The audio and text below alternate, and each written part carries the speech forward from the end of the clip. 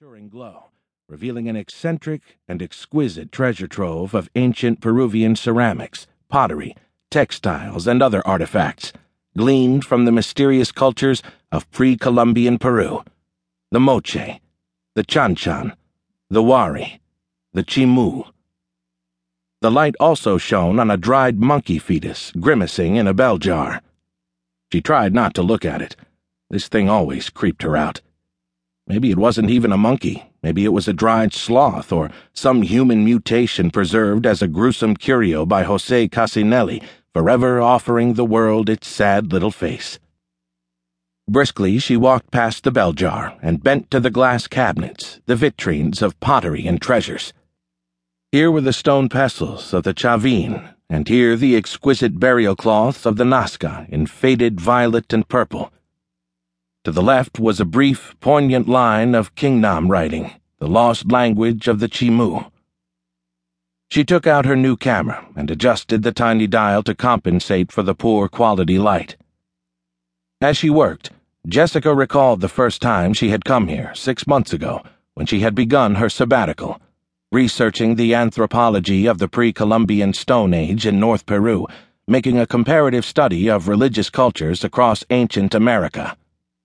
Back then, she had been almost a total ingenue, unprepared for the shock she was about to encounter. The high weirdness of pre-Inca Peru, most especially the Moche, and their infamous naughty pottery. It was time to visit the Sala Privada. Taking out the smaller key, she opened the creaking side door. A further, darker, tinier room lay beyond. Few people came to the tiny Museo Casinelli. Fewer still entered La Sala Privada. Even today, a distinct aura of embarrassment surrounded the principal contents: the Moche sex pottery, the Ceramicas Eroticas. They were certainly too shocking and explicit to be shown to children, and conservative Peruvian Catholics would regard them as obscene works of the devil and be happy to see them smashed, which was why they were kept in this dark and private antechamber, deep inside the secret museum. Jess knelt and squinted, preparing to be shocked all over again. The first row of pots was asexual, merely distressing. On the left was a finely crafted pot of a man with no nose and no lips, fired in exquisite black and gold. In the center was a delicate ceramic representation of human sacrifice, with dismembered bodies at the foot of a mountain. And over here was a man tied to a tree, having his eyes pecked out by a vulture. Carefully, she took a photo of the last example.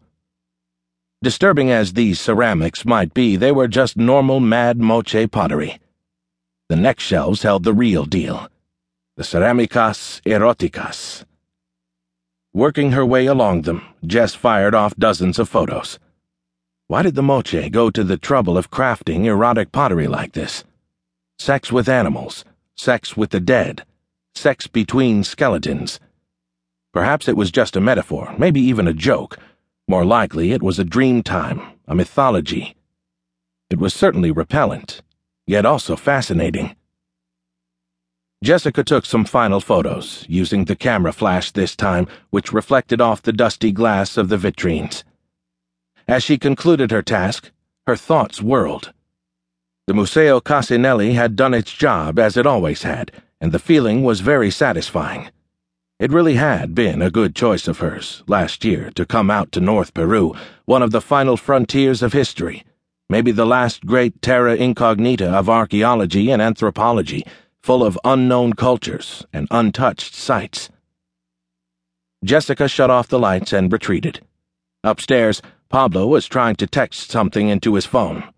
He abandoned the effort and smiled at her. "You are finished?" "Sí, gracias, Pablo." "Then you must go and have some glucosa. You are my friend, and I must look after you, because you are the only scholar who comes here." "That's not true." "Well, it is nearly true. I had some visitors last week. They were quite uncouth, Philistines seeking out thrills, and they were unpleasant, asking stupid questions.